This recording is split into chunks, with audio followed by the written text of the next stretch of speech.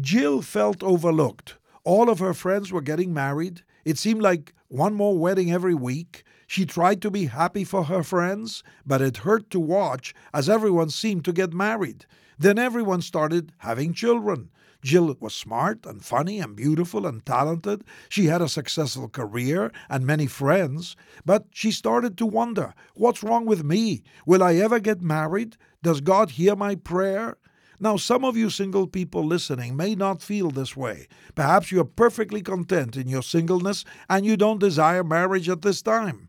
That's wonderful. But if you're listening today and you do feel overlooked, I want you to know that God does hear your prayers, that there is nothing wrong with you, and that while you are waiting, I pray that God would bring you comfort and peace and joy that He has promised, that you would fill up your days serving other people and sharing God's good news. Seek first the kingdom of God and His righteousness. Continue to love your friends and share in their joy, and trust in God's perfect timing for you.